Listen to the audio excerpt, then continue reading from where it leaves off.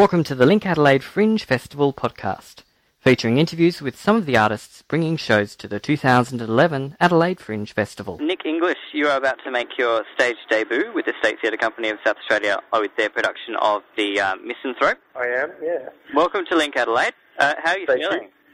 Yeah, pretty good. We're in the theatre at the moment. It's the second day. We did a tech run yesterday, and that went well, as well as a tech can go. But, no lights falling, so that's always a plus. Cool. Are you ready for it? Yeah, more than ready. We're ready for an audience, I think. That's the thing about doing a farce. Well, it's quite farcical, but particularly a comedy. There's only so much you can do without an audience because you can't really get that feedback. So that's really exciting to see what's going to happen tomorrow in the next 3 previews before opening night. Yeah. Cool. Yeah. And you've got Catherine Fitzgerald, the Associate Director of State this year, directing. Yep. She did The Give and Take at the end of last year, which was, I guess, a similar vein in terms of being quite comical. Do you see many similarities between the two shows? Only that they're comedies, really. I think they're two very, very different shows.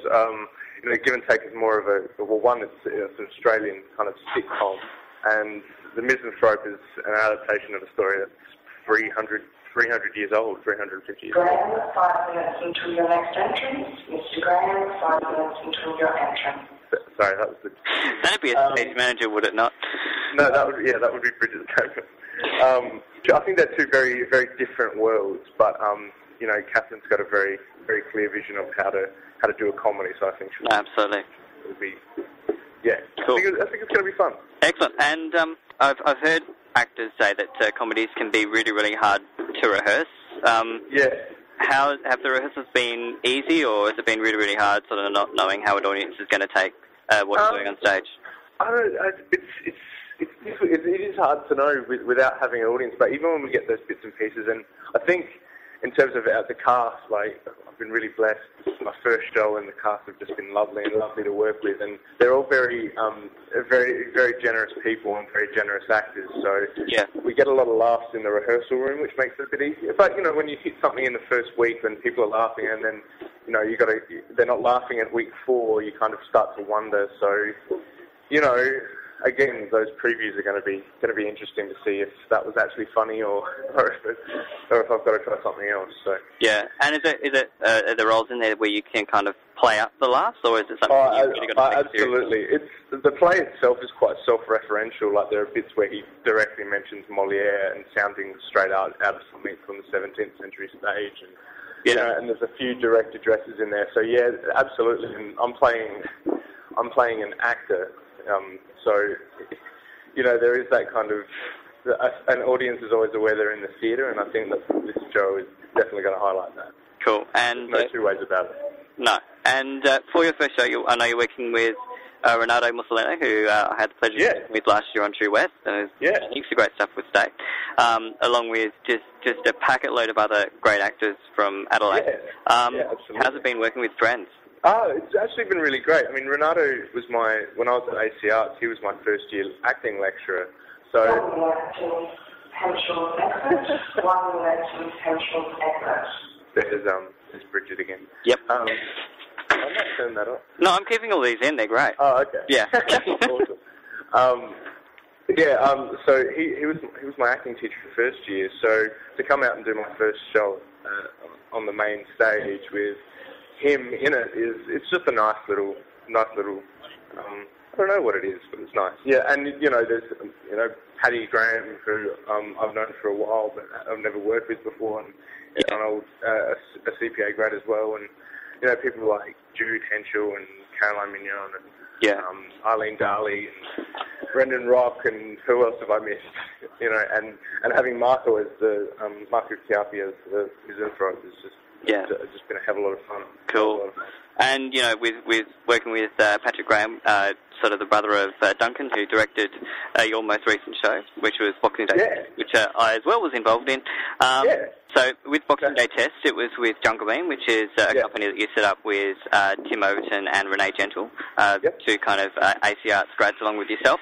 A completely different experience for you doing a show with Jungle Bean, which is your own company, so I guess the entire risk of the show is, I guess, borne on your own shoulders.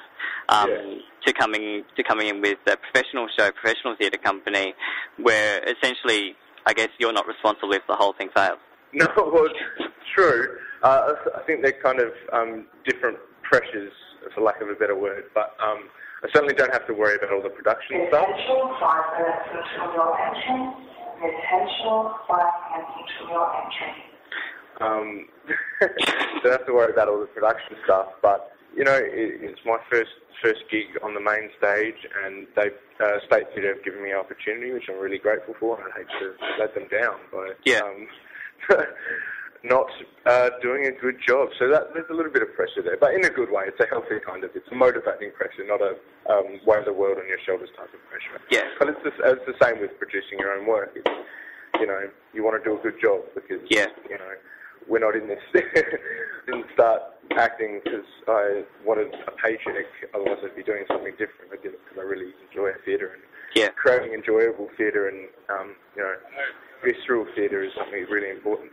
Cool. Yeah. And, you know, you mentioned preparation. I think you're one of the actors I work with who I know is really, really intensive on the amount of preparation and wanting to really get inside where the play is going, where your character needs to be. Yeah. Last December you mentioned to me that some of the costume for this play means that you might have to be slightly bare-chested and need to do some work. Have you kept up your regime of working out? I have. It's actually been a big motivating factor, I think. I don't read reviews, but my dad, God bless him, told me that one of the reviews for Boxing Day test mentioned beer bellies. So that was another big motivating factor for me to kind of start to get into shape. But I think it's a long time coming. But also doing Holding the Man at the end of the year, where the play starts off as I'm captain of the football team, and then I die of AIDS at the end.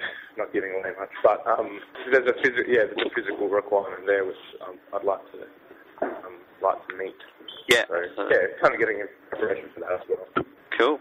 You guys do preview tonight, and as we've been hearing all the way through the interview, you're right in the middle of things right now, and Jude and Paddy better get to stage, otherwise they'll be very late. And, so the Misanthrope, you preview tomorrow, Saturday, and Monday night, and then open Tuesday, and go right through until at least until the 13th of March, the end of the Fringe. Tickets through Fringe Tix, and I'm guessing probably some tickets through Bass as well. Yeah, and I think there are rush tickets, $10 rush tickets. Cool. As well. So Misanthrope previews from tomorrow, opens next Tuesday, and then which is my birthday, Stevie. How old are you going to be? Present, 23. 23, bring flowers, leave them at stage door at Her Majesty's. Thank you. Nick English, good luck with Misanthrope, and I'll certainly try and head down there for an after party at some point. Will do. I'll see you there, Stevie. Cool, mate. Thanks, man. For more on these and other shows in the festival, check adelaidefringe.com.au or visit linkadelaide.com.au.